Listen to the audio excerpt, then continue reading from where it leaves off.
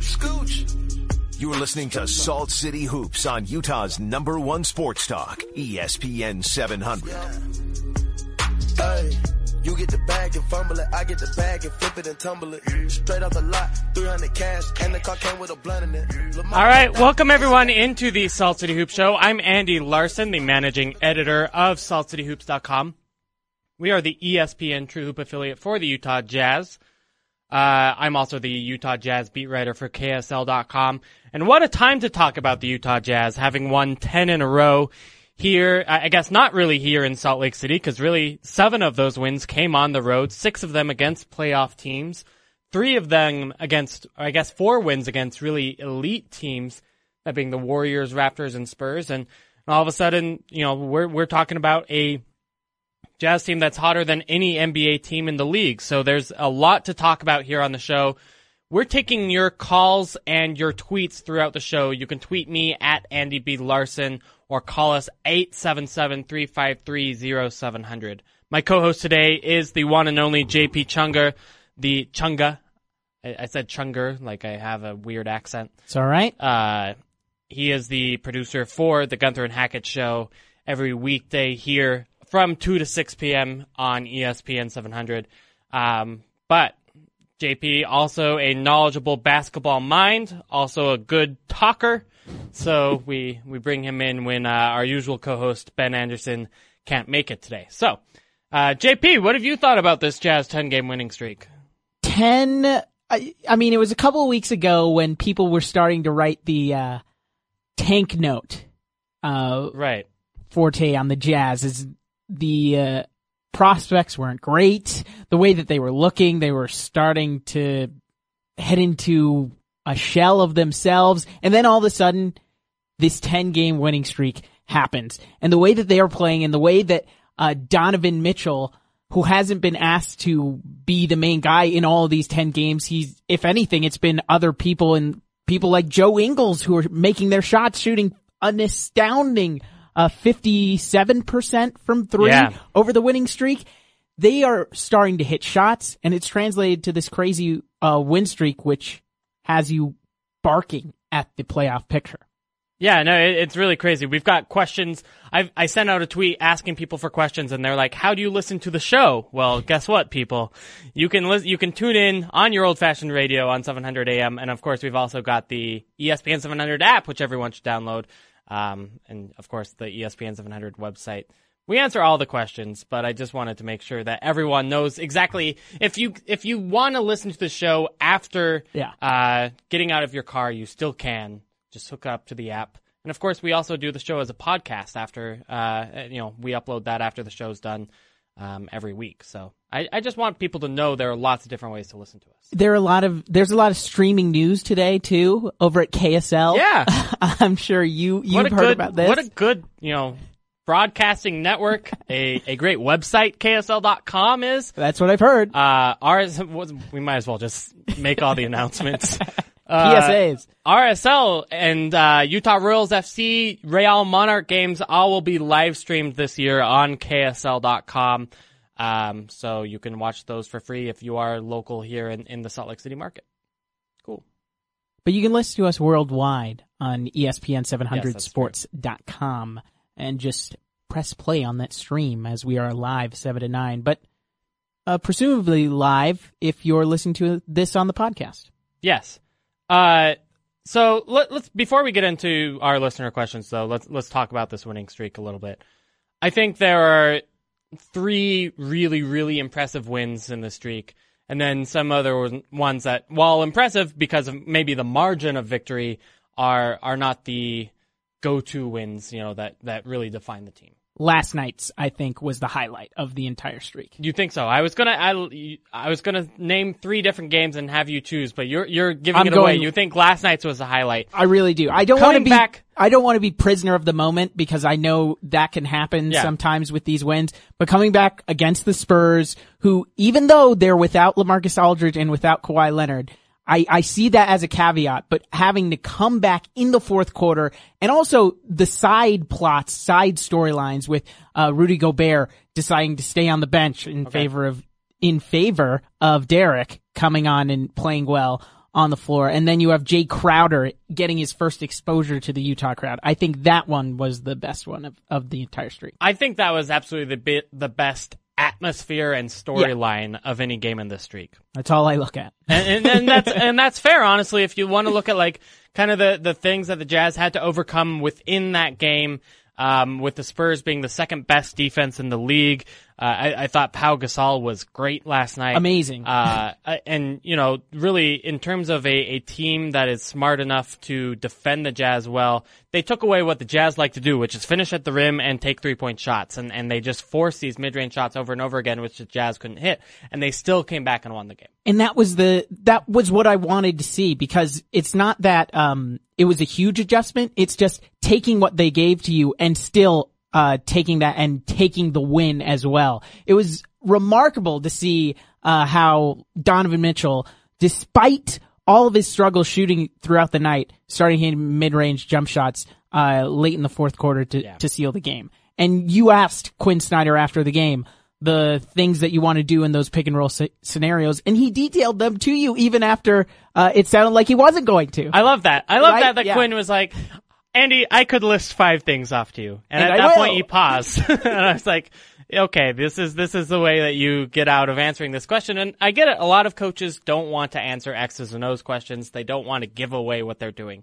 But I think Quinn is understanding that everyone knows everyone's stuff, right? Like if each team employs numerous advanced scouts for each other NBA team so that you know what exactly those plays that are the Jazz are running or any other team that is running, right?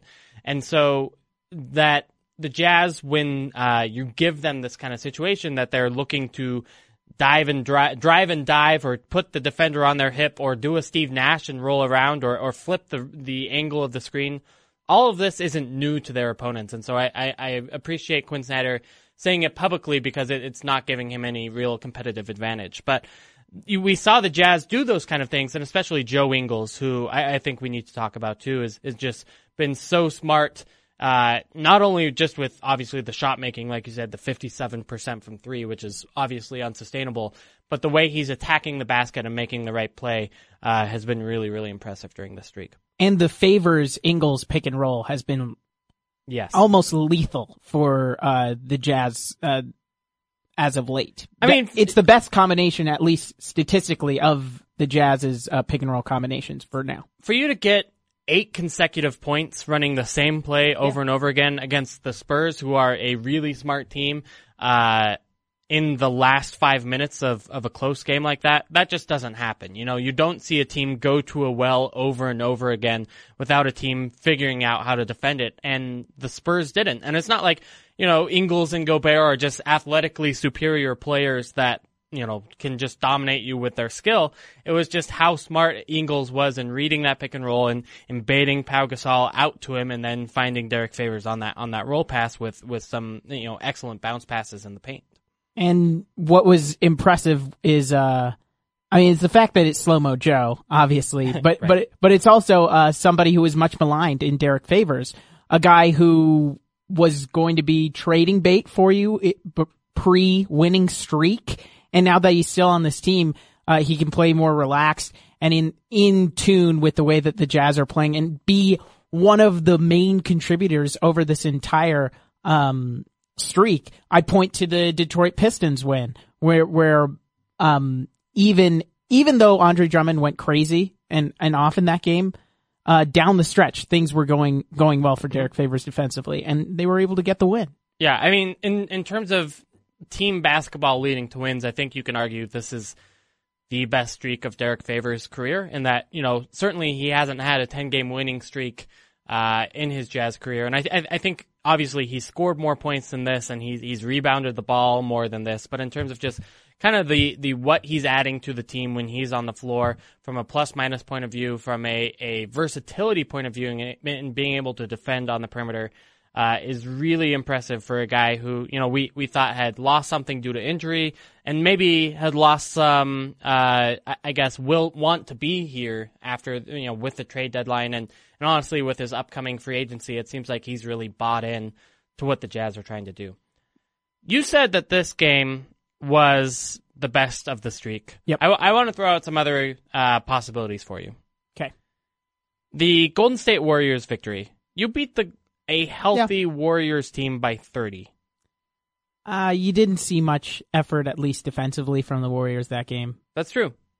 Is the only sour part to that win. And that was I want to say the second game of their sputtering out of control, at least out of control within the Warriors framework, which is losing a couple games in a row. Right. And yeah, that's why I don't really think of that. The other, I hope you're going to bring this one up. Yep. The Raptors win. Yes, and that was the second win of the streak, was beating the Raptors, the Eastern Conference leading team, at home, at Toronto, I should say, on a last-minute shot by Ricky Rubio. I thought that was a really big win for the Jazz to come back and win that one as well. And really, I think the Toronto Raptors are a little bit underrated in the NBA context right now. You look at just the point differential in the NBA, they're third overall and pretty close to the Houston Rockets. And I like that one especially because it was also on the road, which before the streak, the Jazz weren't winning on the road at all. Right. I mean, that's what's crazy about this. I mean, I just went on this 4-game road trip. That's why you were doing the show with Ben last week. I was getting hit by cars, all sorts of things. And then, they come into this trip, they come into the streak, I should say, by winning only 5 road games all season long. Well, in the last 10, they've won 7, and all of a sudden they have like a actually respectable road record of 12-19. Now that's not the record you'd like, but the 4th seed Minnesota Timberwolves are 12-18. So, the 5th seed Oklahoma City Thunder on our television sets right now are 12-16. The Denver Nuggets, your 7th seed, are 8-19 on the season. So now you've gotten through that part of your schedule, and you only have 10 road games left for the entire year.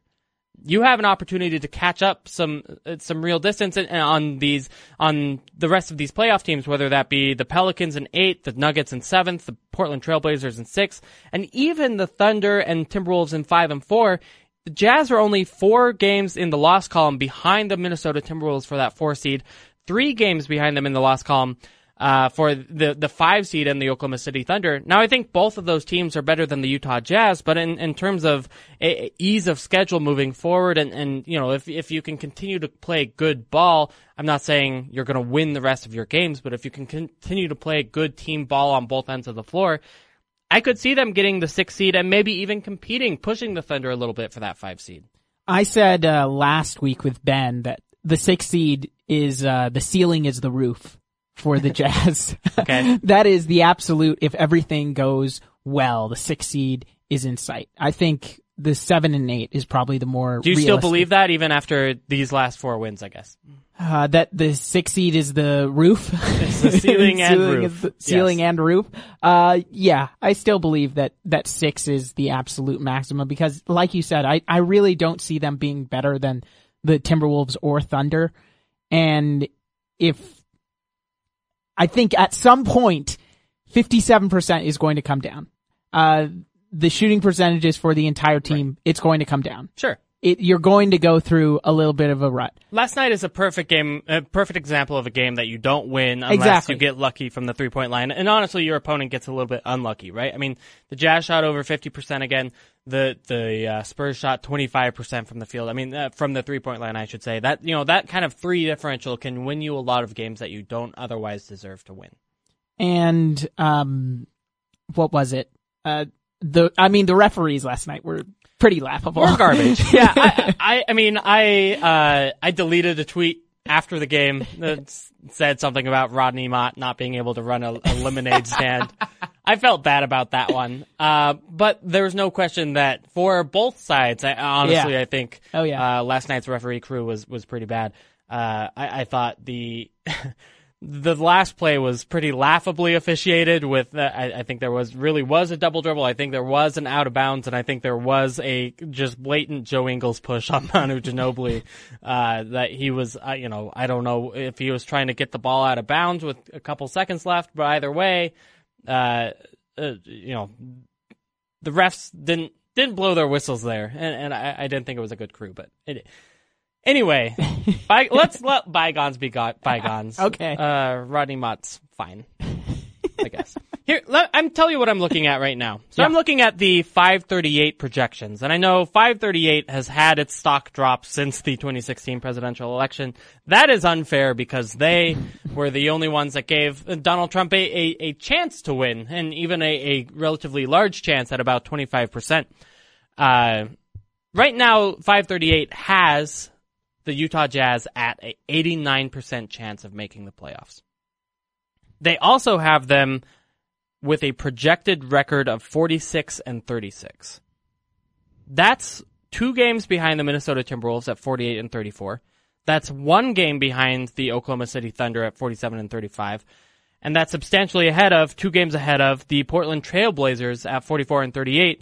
Let alone the Nuggets also there at 44-38, the Pelicans at 43-39.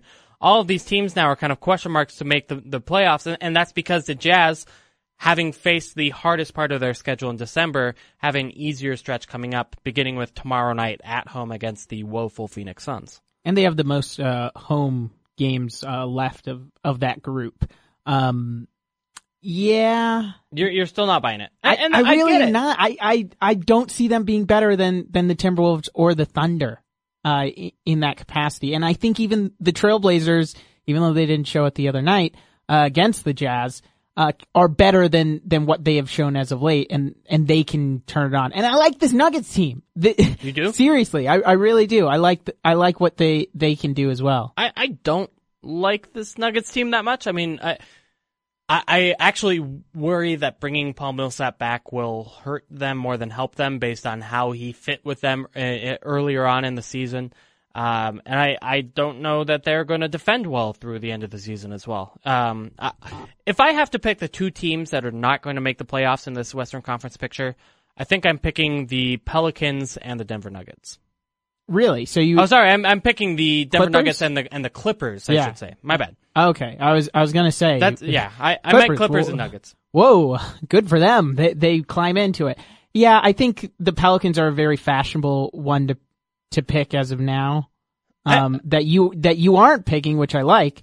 The only thing that really has me drawn to the Nuggets is obviously Nurkic and the way that Jokic? Nurkic. Nurkic is on the Trailblazers. Yes. Jokic is on the Nuggets.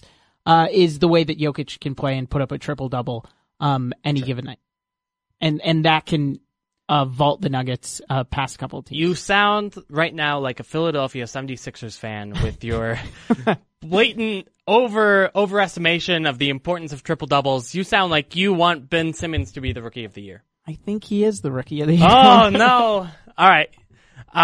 This isn't popular to say, especially on these airwaves, but yeah, maybe. Okay, that's a discussion we have to save for later because there's too much there. There really just is. That's something we have slated on for later on in the show. What's your impression been of Jay Crowder so far? Well, definitely coming into the trade, he's somebody that the Jazz coveted, right? He's somebody that they wanted to get in the Gordon Hayward sign and trade. He's somebody that the Jazz have gone after before. He's sort of that encapsulation of the Quinn Snyder system and the way that, frankly, Jazz fans want to see a Jazz man play. And I wasn't really sold on, obviously, the Jay Crowder that you saw this year in Cleveland because he was performing pretty terribly. But understanding that coming into a new situation, a better locker room that isn't yelling at each other and pointing the finger at every single player, I could see him getting better. They obviously bought low on his stock as opposed to somebody like a Mirotic where you had to buy high and give away a first round pick. Jay Crowder obviously fits the contract profile that you're looking for right now, in that it's a low risk deal where he can be gone, and be traded and moved on if things don't work out. But the way that he has played, at least in the 2 games that we've seen, 29 combined points, him being able to do those hustle plays that get the Jazz fans riled up early on in the right when he's introduced into the game. I think he's a good fit on this team, considering how flexible he can be playing the 4 and basically switching 2 through 4 on defense. Yeah, that to me is the biggest point of potential, is where he's playing. Honestly, playing 35 minutes last night as kind of the sixth man is pretty impressive, given that it's his second game, and he's playing a lot of those minutes at the 4, and I think that's where he's going to continue to find a lot of minutes, because the Jazz do want to space around either Derek Favors or Rudy Gobert as they finish the game, or, as they finish a half, even as we saw the Jazz go on a run with that small ball lineup in at the end of the first half. I think we're seeing some good things out of Jay Crowder. I mean, it's a 5 for 11 shooting game against Portland and a 4 for 11 shooting game against the Spurs. So we shouldn't overstate how good he's been. But I think defensively he's fit in really well right away. I talked to him last night, and he says he still only learned a couple of the Jazz's plays, and he kind of opened his eyes real big when he described the size of Quinn Snyder's playbook. Like, he still has so much left to learn. And I think we're kind of seeing that in terms of what kinds of shots he's taking. I also just think, he's not a very vertically athletic guy, and I think we've seen that on a couple of occasions so far in the last 2 days, where he struggles getting to the rim and finishing there. And that he had 0 dunks on the season was not an accident. But in terms of what he's brought, I think he's being able to kind of slide himself in and make an impact right away has been really impressive. And go ahead. I mean, it can't be understated how terrible the locker room was in Cleveland. Yeah. I mean, everyone has ripped on that situation, from Isaiah to Jay to Derek it's been everyone who was in that locker room that's gotten out. Heck, even the players who haven't gotten out are saying how much better it is to have the new guys in there, the George Hills, the Rodney Hoods, or the Isaiah Thomases and everything else. And so I think, and we're seeing it right now as the Cavs play well on national TV. We've got a couple questions. Let's see. At what price do you re-sign Derek Favors to the Utah Jazz? That's asked by That Doolin Kid. We're going to have Dan Clayton on the show at 8 o'clock, and he wrote a good piece for Salt City Hoops today, answering your guys' questions on that, kind of what his price in the market looks like. To me, I think his market is actually really limited, and he may find himself signing a mid-level exception kind of deal at about $9 million a year, which is what the mid-level exception is right now, for a certain, the over the cap but under the tax kind of teams. I don't know that there are going to be a lot of teams with cap space. Remember, there are only 6 teams with that maximum cap space that they could open up this year. I don't know that there are any of those that are going to be really excited about adding Derek Favors 28 through 32 seasons to their books at higher than that $9 million. I could see him getting 10, 11, 12, and obviously it depends how he plays for the remaining 25 games, but I think that's kind of what his market is. And if that's his market, then it depends on how long of a deal you want to sign him to. If the Jazz could re-sign him to a 1 or 2 year deal and keep him on the team while he's still young, while not kind of paying the back end of that, great. And if some other team offers him more, I think he probably has to go elsewhere. And that's, again, such a shame given how good Derek Favors has been. But in terms of a dollar fit, I think you're probably just going to get more mileage from putting guys who can shoot around Rudy Gobert.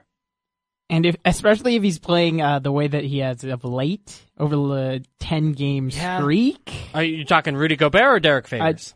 Derek Favors. Okay. And the way that he is being utilized there, I think he would be very serviceable on the high end of what you're saying as far as his contract number. I truly expect, given talking to people close to Derek, that I think he's going to go to the situation where he makes the most money. It doesn't sound likely to me that he'll give a hometown discount to the Utah Jazz. Now that might change if the Jazz win the next 25 games and he's feeling really good about being on the Jazz and they really accomplish something special. 35-game streak. That would be pretty special. That would be very, very special. I just think that he's probably at some point going to be putting kind of his future, his children's future, his financial future over the team situation. And, that's a decision George Hill's make. That's a decision really 90% of NBA players make, and it's hard to blame them. What kind of interest do you think Raul Neto and Dante Exum get from other NBA teams this offseason? That's from Jeff at JPY Blue. That's a really interesting question to me. I think Raul Neto gets kind of Shelvin Mack interest, if you will, which is a serviceable point guard, backup point guard, not the best backup point guard in the league, but has a marginal starting experience, I suppose, and won't kill you. Honestly, 2 years at $6 million a year is what Shelvin Mack signed for. I'd bet a little bit less on Raul Neto just because I don't think the Orlando Magic are likely to repeat that purchase, if you will. But, I think that's kind of the level of interest in Neto, maybe a little bit more because he's a younger player, but maybe a longer contract, I should say. So maybe, a 315, 318 kind of deal. Dante Exum's a weird one. And in my mind, what Dante Exum gets completely and totally depends on how he plays from mid to late March, which is when Dennis Lindsey has said he's coming back in a Utah Jazz uniform, and the end of the season. If he performs well, then he's earned at least a look at that mid-level contract and that $9-10 million a year. And if not, then his market could evaporate in a hurry as there's just zero proof of him being a positive NBA player in the 120 games he's played in his NBA career. Just look at his shooting percentages and his offensive skill set. He hasn't had that PER above 10. So you just want to see, and that's why you kind of root for Dante Exum to come back and show what he can do in this last month of the season, is because it does make a huge difference to what his end dollar value could be. He's such a question mark, and you really don't know what he's going to be, that taking a risk might not be worth it. But Raul Neto is really an exceptional backup point guard for an NBA club. He's an NBA player that could give you minutes off the bench to help you out, helping a good team. I agreed, and honestly, right now he's kind of the third guard for this Jazz team, right? I mean, you look at who Quinn Snyder is trusting at the end of games in the fourth quarter, and he's avoiding the Alec Burks. He's avoiding, this isn't fair, but Jonas Jerebko, obviously not a guard, but he's avoiding those guys down the stretch, and obviously the Jazz need Ricky Rubio back, and is going with Raul Neto to give his guys some time on the bench to rest them a little bit. And I think Raul Neto is probably underqualified for that third guard role, but in terms of a fourth guard, as your strictly backup point guard, that's about what you want. He takes care of the ball, is turned himself into a good shooter, and is a pesky defender. Yep. Let's see. Let's go ahead and take a break, because it is that time. On the other side, I do want to have this Donovan Mitchell Rookie of the Year conversation with you, JP, because you are apparently a Ben Simmons homer. I can't abide by that, especially not after the performances that Donovan Mitchell has put up in this last stretch of games. So we're going to talk about the Rookie of the Year race next here on the Salt City Hoop Show on ESPN 700. You're listening to Salt City Hoops on Utah's #1 sports talk, ESPN 700. All right, welcome back into the Salt City Hoop Show. Andy Larson and JP Chunga joining you on the show today. The topic du jour of this segment is the Rookie of the Year race. And obviously, Donovan Mitchell getting a lot of national attention right now from really kind of everyone. Nationally, locally, fans, players, coaches, etc. I mean, they're just all in love with this kid. In fact, let me tell you some of the NBA stars' reactions, comments about Donovan Mitchell. Some of these taken from the Jazz fans message board, by the way.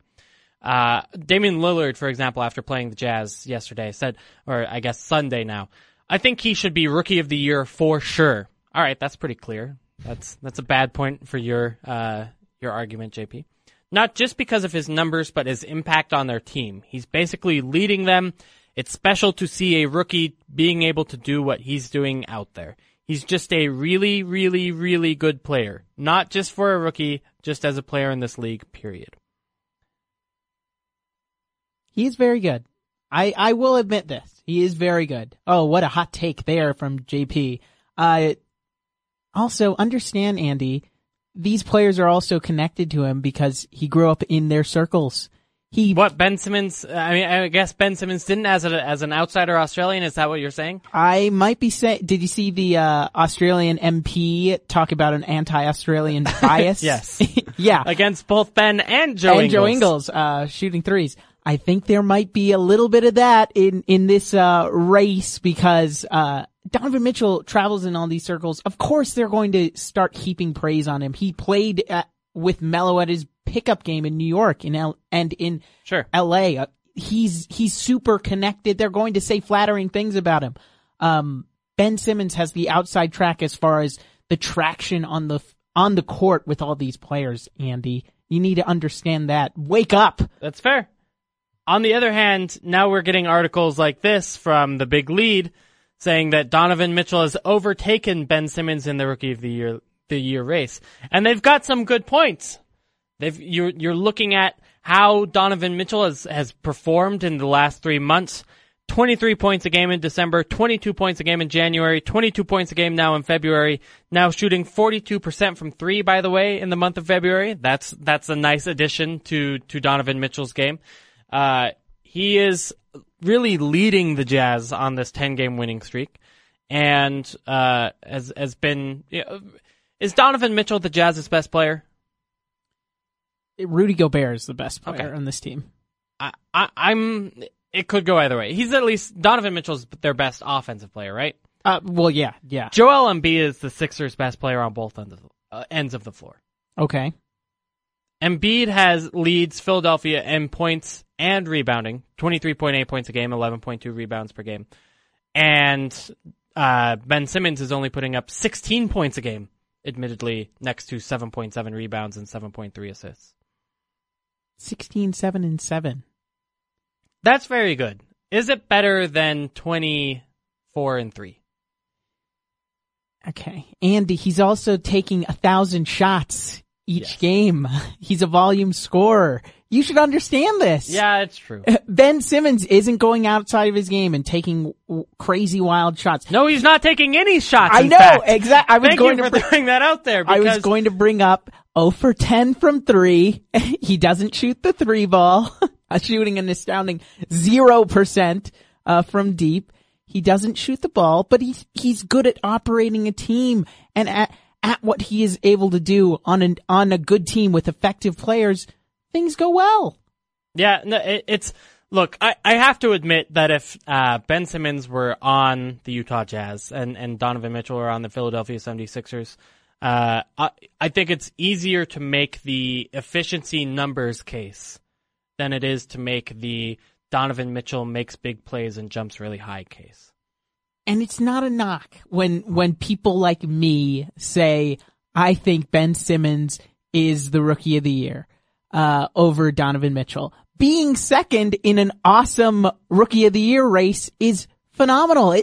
NBA grievance Twitter. I have a problem with you. You have a grievance with NBA grievance Twitter. Yes, I do.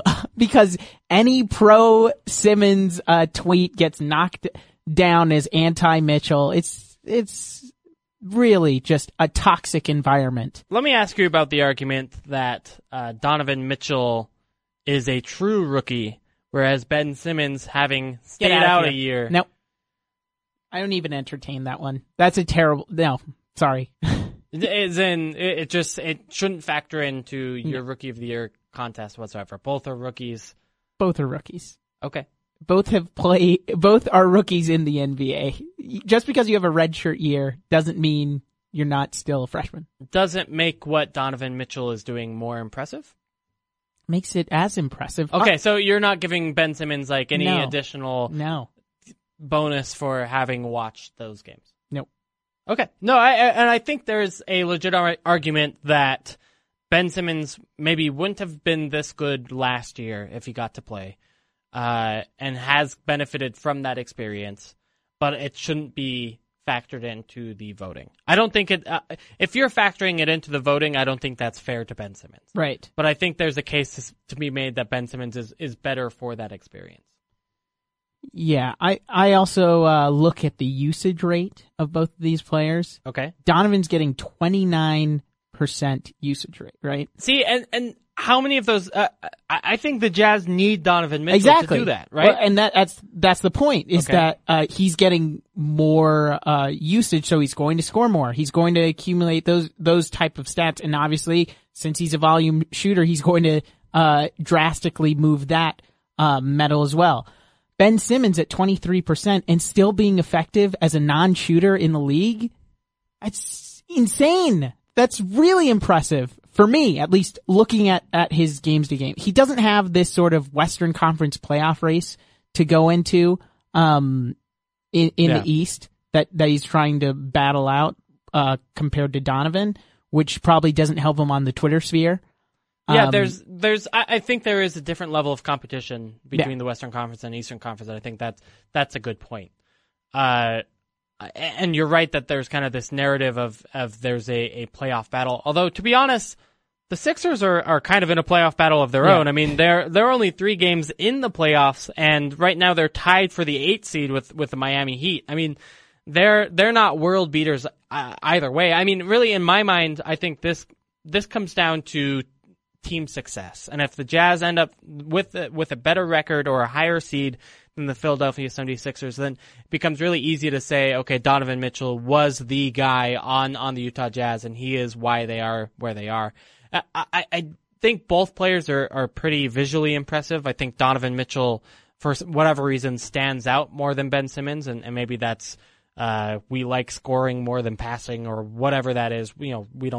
Rebounds aren't pretty, although Donovan Mitchell's rebounds are something else. I don't know what it is, but clearly Donovan Mitchell, I think, has taken a buzz lead in this race as we approach the All-Star break. I think we should pay attention to the playoff race, though, in the East, because what you have developing out there is the Sixers. They're going to have to stave off a charge from the Pistons, who are really pushing for it. You're going to have to stave off the Heat, who are trying to move above you. And if they can catch like the Pacers and go a notch above, I think you have to really credit Ben Simmons, because understand we're talking about teams that are fighting for the end of the playoff race. Yeah, I mean, if we're giving the Jazz credit for being within 2 or 3 games of being the 6th seed, we have to give the Sixers credit for being within 1 game in the loss column of the 4 seed, right? Yeah. And so I think that's a fair argument to make. And really, I mean, this is such a cop-out of an answer, but it depends how the last 25 games go, right? Like, that's really what it's going to be is these last 25 games are going to be a battle royale, not only for playoff positioning and but this Rookie of the Year race. I think it's fascinating. They are a nice coupling of like the Rookie of the Year battle. I like what you bring, because these teams sort of are very comparable. Right? Yeah. You have people at each position that can directly go across, and you could say, oh, I could see how they could fit in on both teams. You think, like, I think the Jazz are 3 to 4 wins worse with Ben Simmons, and maybe vice versa. Because, obviously the Sixers have Joel Embiid and they need someone to set him up. Whereas if you put Ben Simmons on this Jazz team, I just don't know how this Jazz team scores, really. I mean, just everyone is in the paint at all times. Yeah, I don't think he's a Quinn Snyder player. Like matching system to coach, I don't know if that would be a great fit, because would he play alongside Ricky Rubio? Yeah, what would happen? I mean, obviously you don't sign Ricky Rubio if you have a Ben Simmons, but yeah, that's an interesting case. That's just so strange for me. It's sort of a nice fit for both the teams, and this is what happens with rookies. If they find the right place to go to, and if they're on the right team, they can really flourish. And Donovan has clearly flourished here, and Ben has clearly flourished in Philadelphia. Jim in Winnegar tweets in and says, "Get this Donovan is an inefficient chucker narrative out of here. He has a better true shooting percentage than Ben Simmons." Your thoughts, JP? You're the inefficient chucker narrative guy. I'm not calling him an inefficient chucker. I'm just saying he takes a lot of shots. He's a volume scorer, and sometimes those shots don't go in. Yeah, Last night's game is a really interesting case of that, right? Because he does finish 9 of 28, which is not a good line. And coming into the fourth quarter, he was 5 of 24, right? I mean, 5 of 23, something like that. Just some really terrible shooting numbers. And so maybe you make the case that if he had taken better shots earlier on in the game, the Jazz don't have that deficit to make up. On the other hand, he won that game in the final minute and a half for the Utah Jazz and made some huge plays on both ends of the floor to make that happen. Hit the shots when he needed to. I'm not a huge believer in clutch performance as something that's kind of moves forward, but I liked his ability to get good shots for himself at the end of that game, whether that be the pull-up three or the pull-up mid-range shot. The steal obviously was huge. And it's kind of those kind of things that we haven't seen Ben Simmons reliably do, is be able to kind of manufacture and get his own shot because again, he doesn't have his own shot. Those possessions have gone to Joel Embiid for the most part for the Sixers. And the passing isn't sexy. Passing and rebounds the way Ben Simmons does it, at least, it's not sexy. You can see Donovan Mitchell, he's trying a no-look pass in the second quarter of that Spurs game, right? Yeah. Ben Simmons isn't doing that. Right. He's not giving you the Vine satisfaction that you get out of an NBA player. And I think that goes a lot in the discourse of this race between Rookie of the Year. I think Ben Simmons' early better start also gives him a lot of mileage that he's still using. All right, we got to take a break here on the show. I got to answer a couple Twitter questions in our next segment, and then we've got Dan Clayton, Salt City Hoops writer, coming up at 8 o'clock. So stay tuned for that. You're listening here to the Salt City Hoops Show on ESPN 700. Back to the analytics, opinions, and best breakdown of the Utah Jazz and the NBA. This is Salt City Hoops on Utah's #1 sports talk, ESPN 700. All right, welcome back into the Salt City Hoops Show. Andy Larson, JP Chunga joining you. I told you we'd be answering listener questions, but we have one jump to the top of the line by calling us. You can do so too if you want. 877-353-0700. But we've got Jared on the line right now. Jared, what's your Jazz NBA question for us? Hi guys, how are you? Good. Oh, it's more of a comment than a question. Okay. I was listening to the Ben Simmons, Donovan Mitchell conversation you guys were having. Yeah. And I don't know who it was that's basically dumping on Mitchell about his shooting. That would be our man JP here. And he's sorry, man, but I go to Yahoo Sports and I go to Ben Simmons, and one of the first things that comes up is Ben Simmons on Friday almost posted a triple-double, goes 3 for 11 shooting. That's 27%. Donovan Mitchell's 9 of 28 is 32-point-something%. So I don't understand what the rip is about it. Is it because of how many he's taking? Is that what makes you mad? It's not the fact that he's taking so many. It's that he has so much leeway on this team to take as many shots and to miss as many shots because he's so heavily relied upon and so much a part of the offensive success of this team that he has to take so many shots. And when he bricks them, we don't bring it up, but he makes up for it at the end. Like, for instance, last night against the Spurs, he's able to win the game down the stretch and we sort of forget all of the misses that he has earlier on in the game. Ben Simmons, throughout the year at least, has stayed within himself and within the Philadelphia offense so that he doesn't have to stretch himself to take threes or long twos. Well, isn't that Donovan staying within Utah's offense if he's doing what his coach is asking him to do? He is doing what he's being asked to do, but I also say that Ben Simmons adds to what he does within Philadelphia by the way that he plays defense. And I'm not saying Ben Simmons isn't.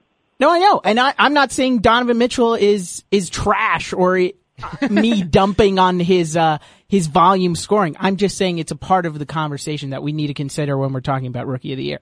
I think the problem is everybody in October or September already had in their heads that Ben Simmons was going to be Rookie of the Year, and that's where Donovan Mitchell's trying to come from behind. But I think it's going to be a one-man race in the end. A one-man race. I think maybe that is too much, but I do think that there's a real possibility, maybe even a likelihood that Donovan Mitchell wins it, especially if he continues and the Jazz continue to play like they have. Anyway, Jared, thanks so much for the call. We really appreciate you listening. I wouldn't have gone to the point of MVP chanting last night. So I'm not that big of a homer. Okay. We're good. Yeah, no problem. Thanks for listening. All right, so yeah, MVP probably too much, and I wonder if it was the cause of one of Donovan Mitchell's free throw misses last night. But anyway, I think he makes a good point where, do you give Ben Simmons credit for taking fewer shots and missing fewer of them? Is a 3 for 11 night better than a 19 for 28 night? When sure that 3 for 11 one is a worse percentage, but then maybe you're making it up. The 9 for 28 one is making it up in other ways. I'm curious how you kind of look at it it's just so hard because they're playing different roles on their teams, and you do have to make those difficult comparisons.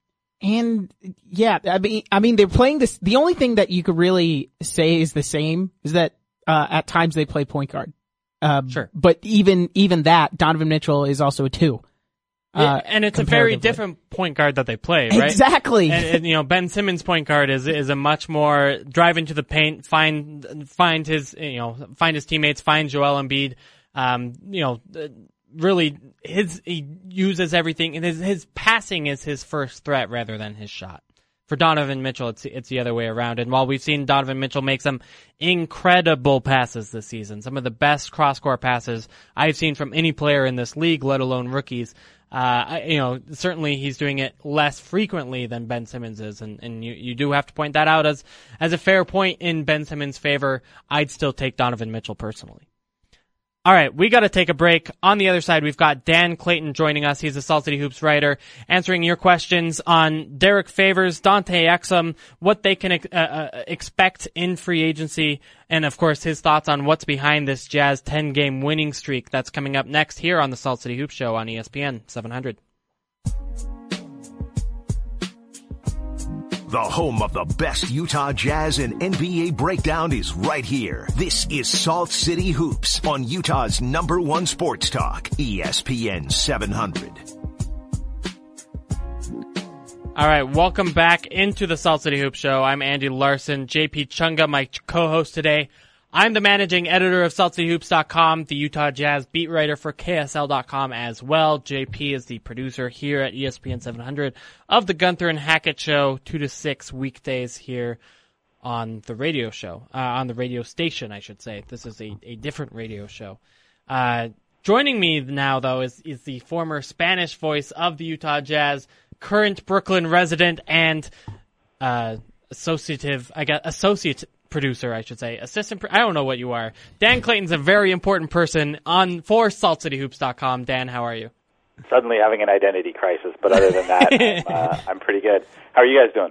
I'm doing all right. I seem to be getting chaos everywhere around me with getting hit by a car in Memphis last week, and then I heard about that. House across the street from me caught fire yesterday. A total loss for the residents in that unit. So everything is crazy in my world, but the basketball story is pretty fun.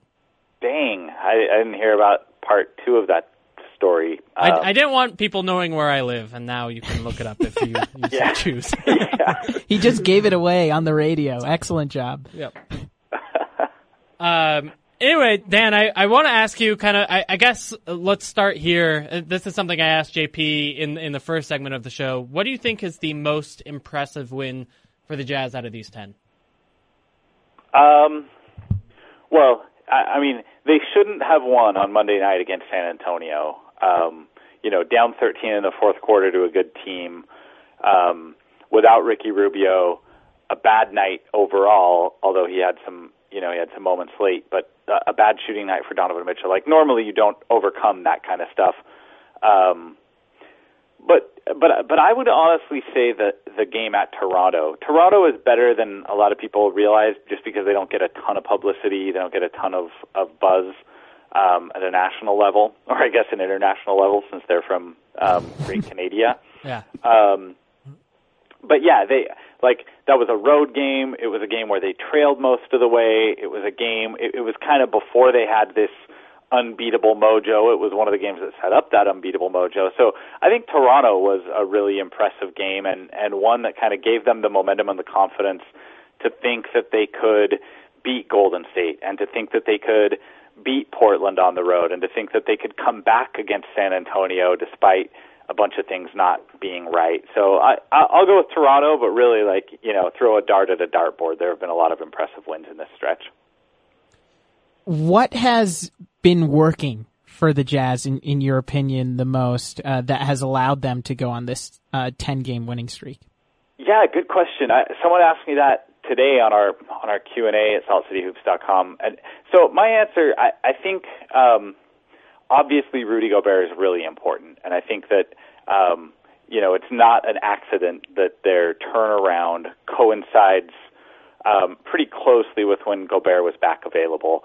But I don't think it's all Gobert. In fact, I think what happens when an NBA team is missing their best player and the guy who kind of has forged their identity is that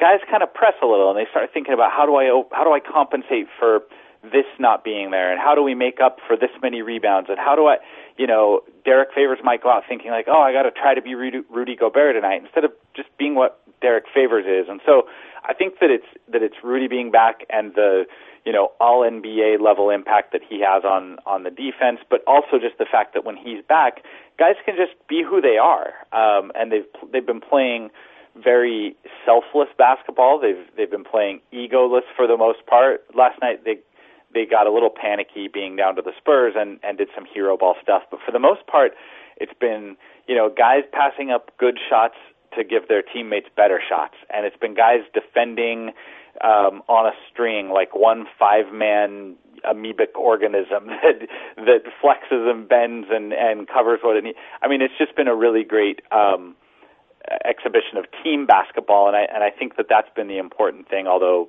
certainly Rudy's presence helps, and then it also helps obviously to have Rubio shooting the way he's been shooting lately. Yeah, and obviously Joe Ingles too. Just 57% from three is crazy for obvious reasons. What they're getting out of Royce O'Neal. I mean, you could go down the list on an individual level, but I think to sum it up, it's just they're kind of, there's a joy right now. They're deriving joy from playing team basketball is, I think, the bottom line. How do you think Jay Crowder is fitting into that so far? Yeah, I mean, he clearly still doesn't know where he's supposed to be in a bunch of different situations, offensively and defensively. Last night there was a time when he literally kind of bumped into a teammate because he thought he was supposed to retreat to the left corner, and I think it was Joe Ingles was already in the left corner, and stuff like that is bound to happen. But Jay is, I think what Dennis Lindsay is trying to do is he's trying to find guys who fit the culture and who kind of have the right attributes and want to play a certain way, and he'll worry about, he'll let Quinn sort of figure out the X's and O's around that. But and the reason I say that in response to your question, Andy, is because Jay, I think, just plays hard enough and is focused enough, with the exception of a couple of months that things just weren't working in Cleveland for anybody. He's a guy that'll just make himself fit because he's smart, he plays hard, he knows the game well enough that it doesn't matter if he always knows exactly which route he's supposed to run. I think, I said this long before the Jazz traded for him, I kept mentioning him as someone that I thought the Jazz should try to ask about. I think that Jay Crowder is a Jazz-type player. I think he is a system guy who was in search of a system, and what the Jazz do kind of philosophically is very similar to what the Brad Stevens Celtics do and did, and also similar to what the Rick Carlisle Dallas Mavericks did, and that was Jay's first stop where he was also very successful. So I think it's going to work out, and certainly we're seeing early signs of just the defense and, heady playmaking and things like that. What were your initial thoughts on that Hood-Crowder trade when it came down on Thursday? Yeah, I mean, I was for it. I do think, like many people, there was a moment of, okay, the Jazz put Hood in the trade, who's probably the best player in that trade, so what else are they getting back? So I certainly understand that sentiment of, should the Jazz have been able to extract a second-round pick or swap rights or something like that. But, at the end of the day, I think you, again, back to my point about Dennis Lindsey for a minute. I think what's interesting about Dennis is there are a couple of different ways you can run a franchise. You can do things the Boston and Portland way, where you go out there and you try to like win every trade by X amount, so that like by arbitrage you're getting better by 3% every time you make a trade, and then you make the next trade and you get better 4%, and just by doing that you kind of keep parlaying your assets up and things like that. And I don't really think that's how Dennis approaches it. And I think he's willing to, particularly with in-season trades, I think he's willing to quote-unquote lose a trade if it means getting someone who fits what the Jazz are trying to do and how they're trying to play. And I don't, he doesn't, I'm not saying he loses trades habitually. In fact, his off-season trades have been fleecings if you think about Donovan Mitchell and Rudy Gobert. But, Rodney Hood was the best player in that Jazz Cavs Kings deal, and he was an outgoing asset, right? Enes Kanter was the best player in the Enes Kanter trade, and he was an outgoing asset. Those are two trades that if you're just evaluating strictly on kind of who gave the best asset, who got the best asset, the Jazz, quote-unquote, lost those trades. But the Enes Kanter trade certainly made the Jazz better if you think about what it allowed them to do with Rudy Gobert and moving forward and committing to that path. And, we'll see. It's too early to say if the Hood-Crowder deal will have a similar type of impact. But I don't think he's worried about sort of the scoreboard aspect of the trade. I think he's worried about putting together a roster that works with Quinn Snyder's philosophy. Dan, you do this. We've got Dan Clayton here from Salt City Hoops joining us. Dan, you've got this weekly question and answer session you do on Salt City Hoops every Monday, and this week you actually had so many questions you had to split it up into a two-part mailbag. But yesterday's was a lot about the free agency statuses and the future of Dante Exum and Derek Favors in a Utah Jazz uniform. Kind of want to ask you just kind of the basic question, and I guess it's a simpler ask than it is an answer, but what do you think that those guys are going to be getting ballpark in free agency? I was going to say, that counts as a basic question. I know, right? It's not fair. That's an incredibly complex question, for Favors and then even more so with Exum. But I guess let's start with Fave. I mean, in a vacuum, like let's pretend that we didn't know anything about this year's market and the fact that everybody spent into oblivion the last 2 summers, and so now there's kind of a reckoning, and nobody knows if, 3 teams are going to have cap space or 5 teams, but it's not going to be much more than that. So, but if we didn't know any of that, and you were just looking at the list of available free agents this summer, Derek Favors is like a top 15 free agent probably. Yeah. Maybe a little higher, maybe a little lower. But then if you start to cross off the guys like, okay, Kevin Durant is, he's a player option guy. He's either going to opt in or he's going to opt out and quickly sign a max deal with Golden State. He's staying put. He's not really, he could be a free agent for like 5 minutes, but he's not really a free agent in the sense of the word. So, if you cross guys like that off, and then you cross guys like Jabari Parker, who are restricted free agents, so they don't have the same freedom of mobility, and you really look at kind of who's gettable and who teams could call and just sign a contract with on July 1st, then Favors is even higher. So you look at that and you say, wow, there's probably going to be some money out there for Favors somewhere. What's tricky is we don't know which of those teams that have the cap space are trying to do things with it this summer, which ones of them are trying to kind of keep the proverbial powder dry for 2019 when some bigger name free agents hit the market. So I don't know. I mean, I still assume Favors is going to get something kind of 8 figures for sure, maybe into the mid-teens, and maybe if it's a shorter deal, maybe something closer to what we would traditionally think is his market value. But like literally, if 2 big name free agents switch teams, like that in and of itself would pretty much take up all of the available cap space, or at right, least available. And then he has to settle for the mid-level. Well, right. I mean, I don't know if it'll get that dire for Favors. Yeah, I agreed. Like there are only like 3 teams, 3, 4, 5 teams that can clear max cap room, meaning enough cap room to sign a Jabari Parker or a Paul George or someone like that. There are another handful of teams that could, if they that have avenues to clear, 15 million, 12 million, 16 million. The question is, are any of those teams that Favors would want to sign with at a stage in his career when he wants to probably be competitive, right? Because it seems like Atlanta, now he's from Atlanta, but they're kind of a mess basketball-wise, and they're probably going to be a mess for another couple of years. Chicago has the option of creating some cap room. Dallas does, and I guess Dallas is maybe somewhat interesting, but they can't get as high as other teams can get. LA, but they supposedly have a bunch of that earmarked for Paul George and maybe one other max guy. So, I mean, they're just Philadelphia is another one, but they have Joel Embiid at center, and so does Favors want to go face the same conundrum there that he has in Utah, where there's a little bit of a positional identity question, and how many minutes does he get if he is primarily kind of thought of as a center when right. on a team whose best player is a center. So, that's the question is. So then does he go take do the George Hill thing where he takes a deal with someone like Sacramento and then might be miserable for a season or two like George Hill was? I mean, George Hill absolutely had to parachute out of Sacramento because it just wasn't a great basketball situation. So, but on the other hand, he's still getting paid, right? He's still getting paid the $20 million a year that he got from Sacramento. Now playing for the best, one of the NBA Finals favorite, I guess you could still say.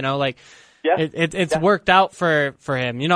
It's funny. We were talking about this earlier on in the show, and I've heard from, I guess from some people that Derek Favors is going to be looking out for maybe his financial future before his situation on his next team. And if that's the case, then, the Atlantas of the world get interesting. It's just kind of whether or not the Atlantas of the world want to sign a Derek Favors at this point of their rebuilding process. Yeah, sure. And I mean, you're absolutely right. George Hill got to have his cake and eat it too. Yeah. That was lucky. And so maybe it goes that way for Fave, maybe he goes and signs someplace that's less attractive in the short term. And I will say players are moving these days more than they ever have in the past because of shorter contracts and because, again, we're back into a situation where teams are butting up against the cap. So because of all those situations, personnel is a lot more fluid in the NBA today than it was 10 years ago. So he could go someplace and get the paycheck and worry about the rest later. Absolutely. I still think his floor is probably in the 12 million range. Okay. But again, it doesn't take that many free agents, big name free agents moving to kind of dry that money up, and then all of a sudden all bets are off.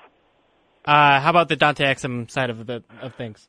Oh man, can I just pretend I'm going through a tunnel or something? And that's it. Right, there's just no answer here, really, given what we know of Dante Exum of a player, which is honestly we have 120 games of Dante Exum's career, and 148. Really, okay, it's 148. Thanks, and really, it's how many of those has he been a plus player for? That I think he's made it clear he's an NBA player, but you don't know if you're getting a third point guard or a starting level caliber, two-way defensive problem, offensive, first step kind of guy, a slasher. You really just don't know what Dante Exum is. Yeah. Having said that, I have heard from a lot of people that, there are some Dante Exum believers out there. In the league or in the Jazz? In the league. Okay. I do believe that phone calls were made asking about Dante Exum before the trade deadline. So, if a team was going to go trade for him heading into restricted free agency while he's injured, that probably means they're a team that is interested in controlling his destiny with restricted free agent rights. Yes. So, the GM speak on restricted free agency is that it only takes one jerk. That's not the phrase. I'm cleaning it up because it's a family show. But, it only takes one jerk to overpay your guy, right, and force you into a kind of a tough financial situation.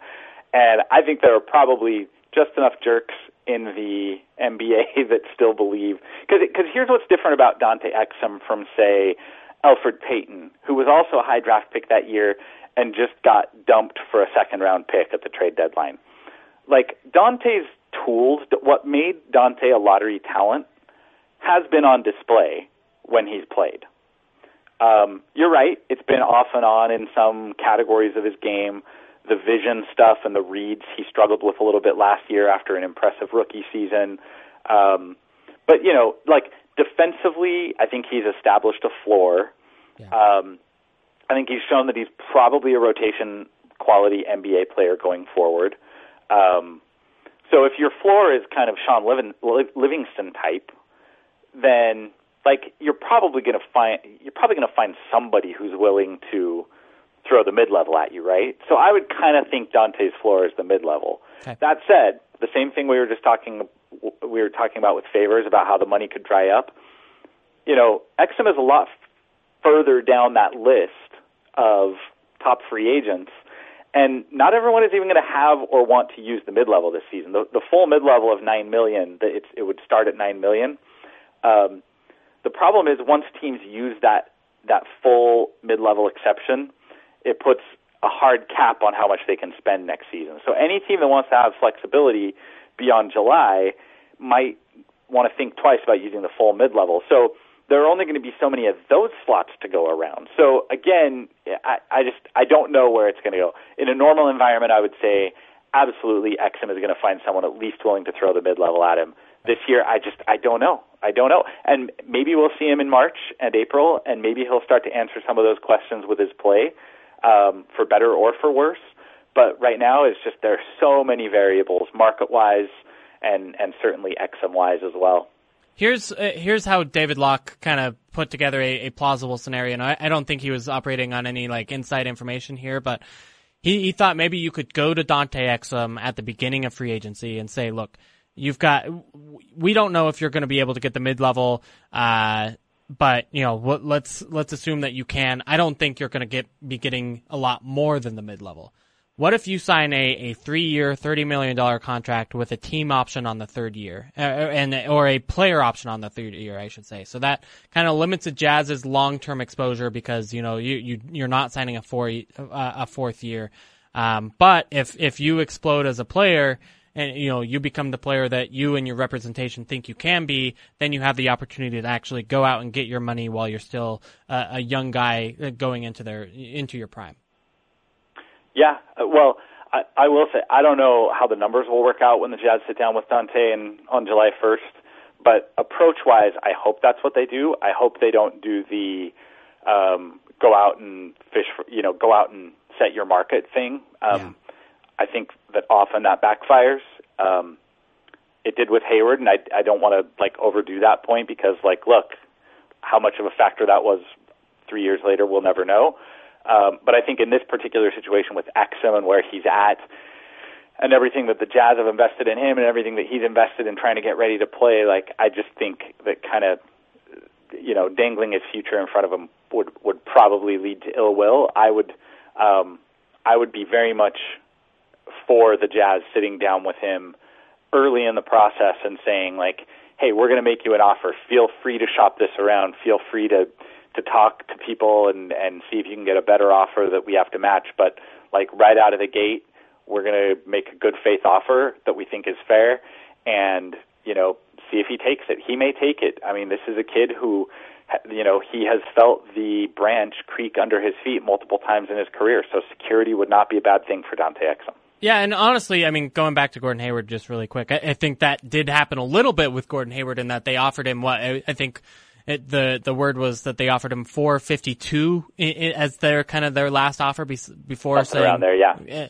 And then he ends up signing $463, which is a substantial increase, but it's $2 million a year. And so there was kind of that initial offer. It just wasn't good enough. And honestly, Gordon Hayward and Mark Bartelstein were absolutely right at reading the market in terms of Gordon Hayward's interest. Well, right, but the 452 or 453 or whatever it was, that was offered at the extension Okay. Negotiations. And I'm talking about how, especially back in the Kevin O'Connor days, the Jazz were very big on if you're a restricted free agent, we don't want to bid against ourselves. You go out and find an offer, and then we'll decide whether or not to match it. And that hurt with Wes Matthews, with Paul Millsap. Exactly. Yeah. Exactly. Yep. Now Paul like, look, Paul signed a reasonable deal and they matched it, but they lost Wes Matthews by playing that game. You know what I mean? Yeah. Portland signed him to a deal that the Jazz could not match without using their full mid-level, and using their full mid-level just would have really limited them at a time when they were cap constricted, so they had to let Wes Matthews walk. And so I'm just, all I'm saying is I understand that the Jazz did make a good faith offer to Gordon Hayward in the fall before his fourth season, but I'm saying that when July 1st hits, I just think it makes a big difference in the message that you send your guy. If you show up with an offer, even if it's not the offer that's as high as you're willing to go, just making a good faith offer at that moment says, hey, we believe in you. We understand that you're a free agent. We understand that you want to, talk around and get the best offers. But right out of the gate, we want to tell you that we're excited about your future, and here's what we're willing to invest. So I just think that would make a big difference, especially for someone like X. Yeah, and be that first phone call. I think that's a reasonable case. That's probably right. All right, we gotta take a break here, Dan. But thank you so much for joining us for these last 20 minutes on talking about the Utah Jazz 10-game winning streak, and then the big questions of the summer as well with the free agency of Dante Exum and Derek Favors. Still a lot to be decided there. Tell us where we can follow you. SaltCityHoops.com, and on Twitter I'm Dan Clayton, but it's Dan Clayt 0N. Cool. Thanks so much, Dan. All right, like I said, we got to take a break. On the other side, we've got to answer your Twitter questions. We're going to go around the NBA talking about the association, and we've got much more coming in up in store for you here in the Salt City Hoops Show right here on ESPN 700. Yeah. You're listening to Salt City Hoops on Utah's #1 sports talk, ESPN 700. Taliban. Yeah. Jumpin'. Them boys up to something. They just spent like 2 or 3 weeks out the country. Them boys up to something. All right, welcome back into the Salt City Hoops Show. Andy Larson, JP Chunga joining you for the last half hour of the show. We're here every Tuesday from 7 to 9 p.m. here on ESPN 700. If you've missed any of the show, including our interview with Dan Clayton just barely, you can check it out on ESPN700sports.com. We also upload the show as a podcast on iTunes and Stitcher after the show. So you can check that out and just do a search for Salt City Hoops on either of those podcast feeds.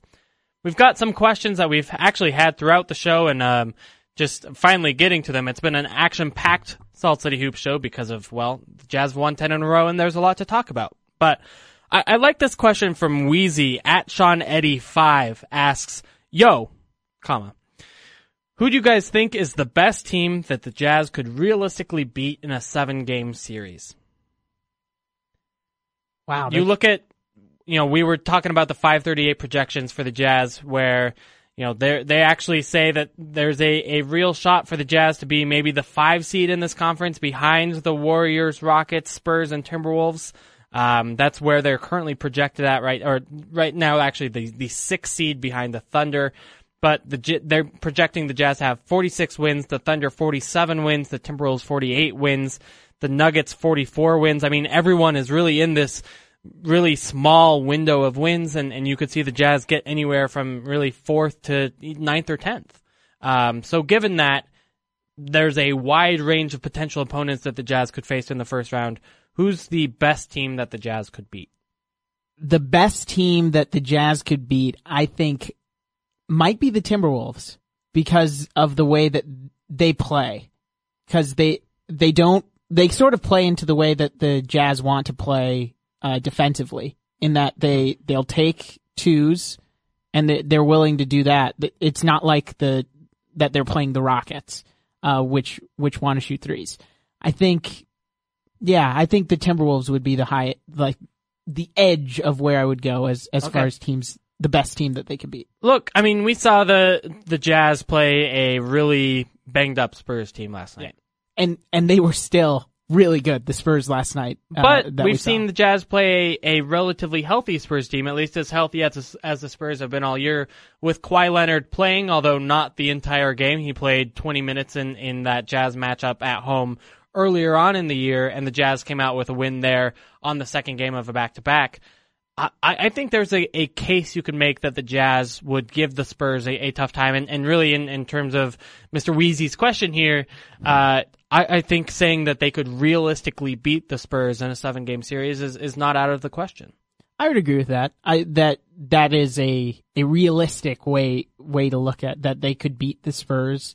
I think they could definitely beat the Timberwolves. Like that is a team that they match up perfectly. That would be a nice matchup to have in the first round. And I think the Thunder are a more difficult matchup for the Jazz than the Timberwolves would be. Yeah. Oh, 100%. Yeah. And really, honestly, for maybe a lot of teams, given just the star power of those two teams, I think the Thunder have done a lot of figuring things out over the course of this year, but in terms of what they've done, or at least shown the ability to do defensively, it's at a whole different level than the Minnesota Timberwolves. And some of these additions that they're rumored to be making, guys like a Derrick Rose, are not going to help you on the defensive end.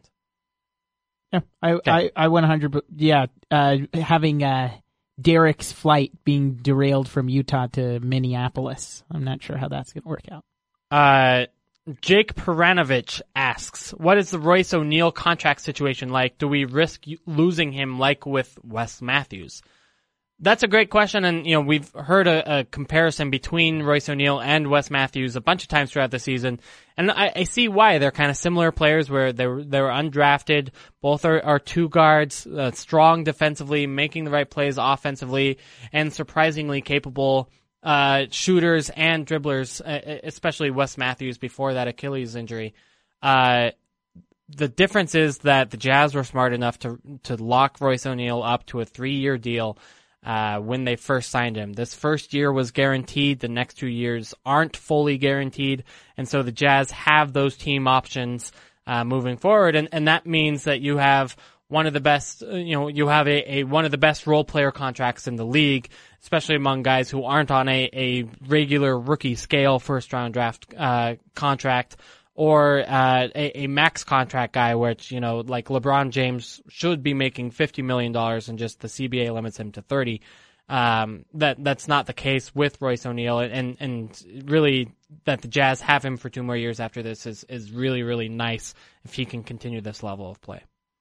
I wouldn't say he's reached the Wes Matthews era of edge of his potential yet. I think could certainly get better than what he's playing right now. Do you mean Wesley Matthews, his rookie season with the Jazz, or Wes Matthews and kind of his peak? His peak. Okay. Yeah, I agree with that. His peak of what he's doing right now, yeah. No. But, you look at Wes Matthews' rookie season and his 9 points a game, 2.3 rebounds, 1.5 assists. It was really kind of about Wes Matthews being a spot-up shooter, made 38% of his threes, and finisher at the rim when he was assisted. Then took on a bigger role in Portland and made the most of it. Started to play 33 minutes a game, scored 16 points a game that second sophomore year for him. I certainly Royce O'Neal is not at those scoring averages yet. He's not at even the 9.4 points per game yet. But in terms of what he's been able to do in terms of impacting the game on both ends of the floor, I see some similarities there. And I think really if the Jazz do make the playoffs, we could see a Royce O'Neal coming out party in the same way we saw Wesley Matthews have his coming out party in the playoffs against the Denver Nuggets that rookie season. We've got a question from Josh White at Awesome Destroyer. That's a fun name. When will Ricky Rubio be back? When will the streak end? And what playoff position will the Jazz finish in? Predictions, please. We've talked a lot about one of those questions on the show, two of those questions on the show, where the Jazz will finish and what playoff prediction that would be, position that would be. We've talked. You're kind of saying 6 is their ceiling and kind of sticking with it. I do think that there's a possibility of getting to 4 or 5. I don't think that's likely by any means. And, really the most realistic outcome is probably 7 or 8. Let's be honest about that. But in terms of putting a ceiling on what this Jazz team is capable of, I don't want to be doing that. I've maintained that 6th position as the spot that would be the absolute everything goes right for the Jazz because, of the teams that they have to jump. And then I look at the second part of the question, where could this streak end? Yeah. I think obviously the Rockets game is the one that you circle coming up.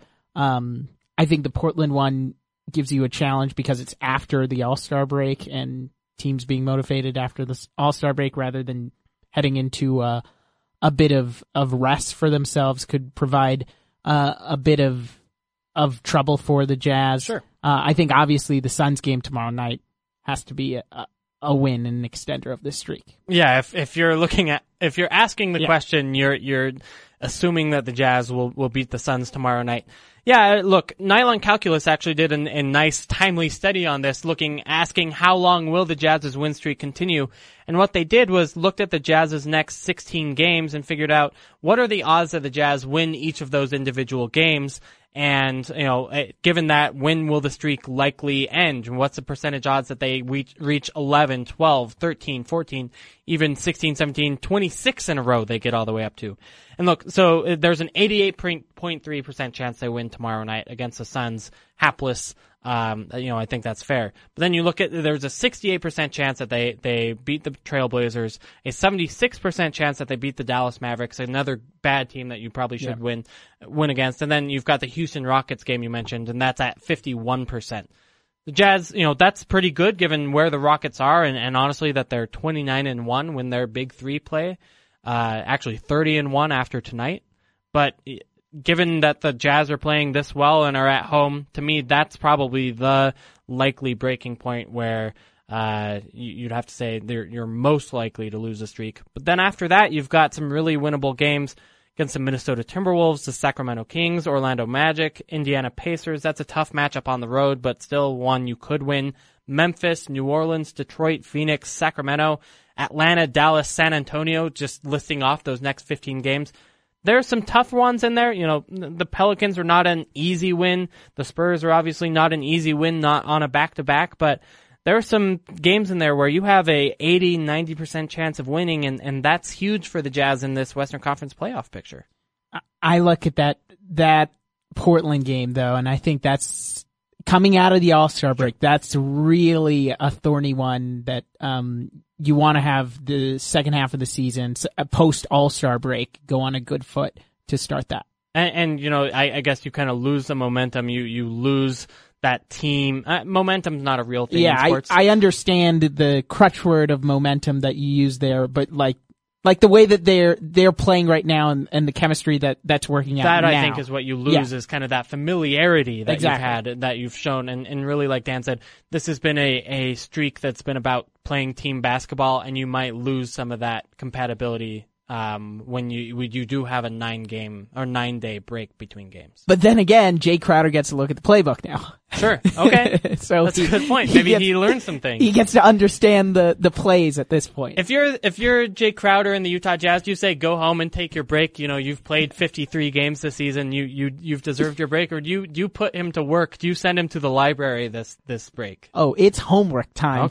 for Jay Crowder at this point, because he needs to understand the plays, because in Cleveland, he wasn't practicing. Right. That's a good point. So he's not that tired. Yeah, he's not that tired in that respect, but in the other end, you want to get him back to those good habits and from the toxicity that he had to deal with in Cleveland, where you're not practicing, you have a crazy locker room, you're traveling with LeBron James and this cavalcade of media exposure, and now you're in Utah in a more comfortable situation, and he has to get into that system, which as a character player he already is a part of as of right now. Speaking of that Western Conference playoff picture, the Spurs and the Nuggets are about to tip off on TNT. Spurs obviously playing the Jazz last night, so they're on the second game of a back-to-back.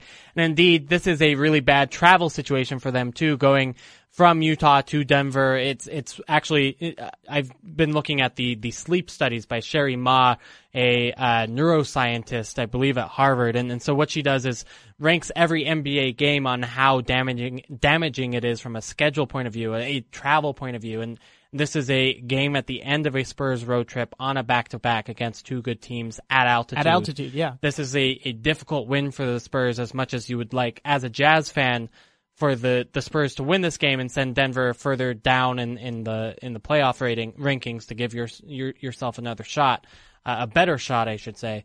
It's going to be interesting to see if the shorthanded Spurs can come out with this one. This is why I've always questioned the utility of a rodeo, because the rodeo trip hurts the Spurs. Yeah, 100%. Clearly, Haberstroh has delved into this effect as well. Yep. The rodeo road trip is definitely a detriment to the way that the Spurs play. That's true. And, it's funny, in their best seasons, they've gone out of the rodeo trip surprisingly well, right? And we'll see, I like this Spurs team is just so different than, when you have Kawhi Leonard healthy, and certainly when you have the prime Tony Parker, Manu Ginobili, Tim Duncan Spurs. It's a different beast. I mean, the NBA is great, by the way. This is why you have to have a Maverick Center or somewhere else in your city. You have to build another arena so that they can have the rodeo while you're in town. While we're complaining about rodeos in San Antonio, San Antonio is actually, I was surprised at how much I enjoy the Riverwalk. But they need to have some hotels or something close to the AT&T Center whatsoever. It's like if the it's like if the Vivint Arena were in Tooele. There's just nothing out there from people live in Tooele, I understand. People live next to the AT&T Center, but there's no entertainment, there's no culture out there, next to the AT&T Center, and that's a real shame. The best parts of San Antonio are easy to ignore on a road trip, and that's not right. I mean, it's clearly just the Riverwalk in There's the Alamo? True. Remember, you forgot the Alamo. I forgot about it. Oh, what happened there? That's a bad thing to forget. All right. We got to take a break. We've got one more segment left in the Salt City Hoop Show. Keep listening right here on ESPN 700.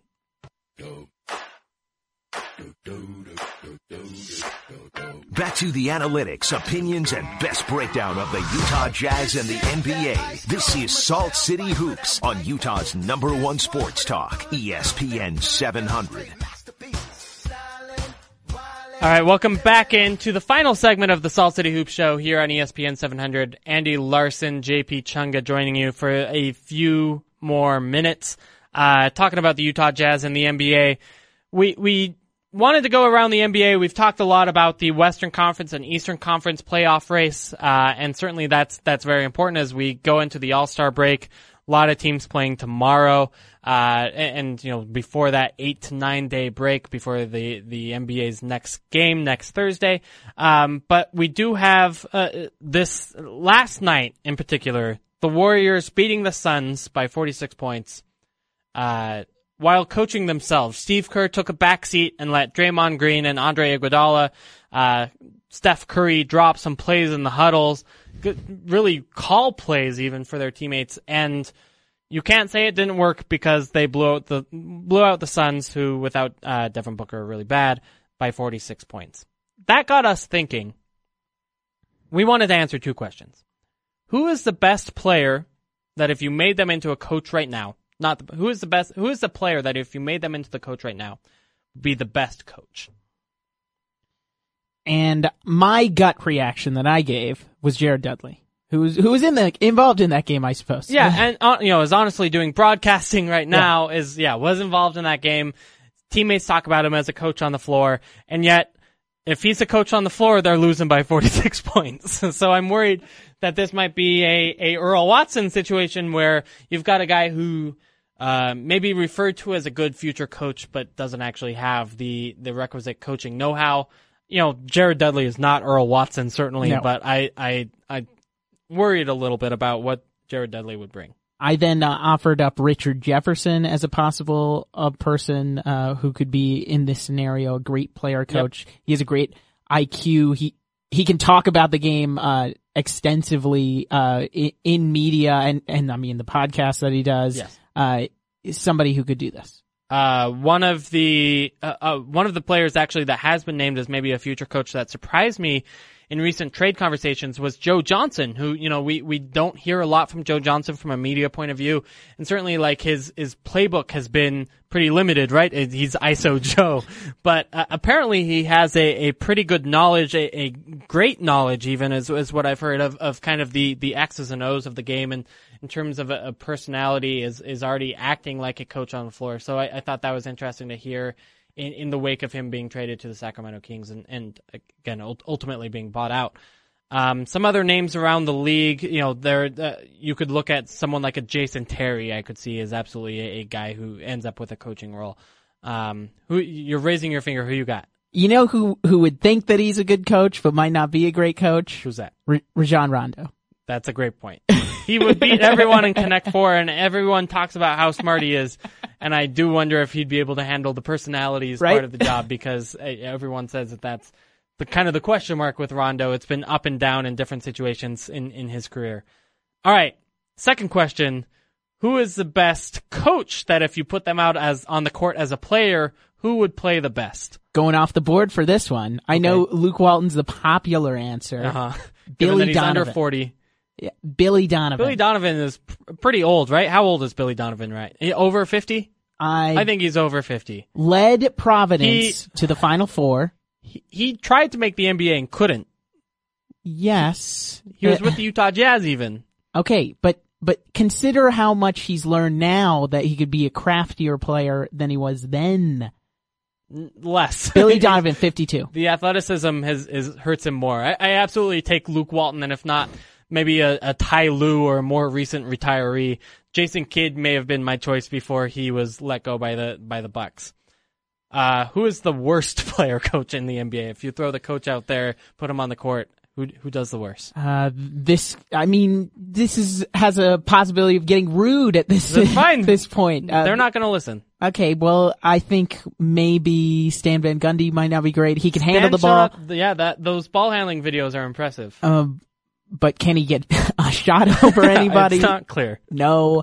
Steve Clifford obviously is taking games off because of health issues. I think he that's a fair point. Probably couldn't play in an NBA. Well, I'm glad we asked. We should have asked the worst player coach as another option, but that'll be another day. Thank you guys so much for listening. We got to run. You can listen to the show as a podcast on iTunes and Stitcher if you missed any of it. But for now, it's JP Chunga and Andy Larson signing off for the Salt City Hoops Show here on ESPN.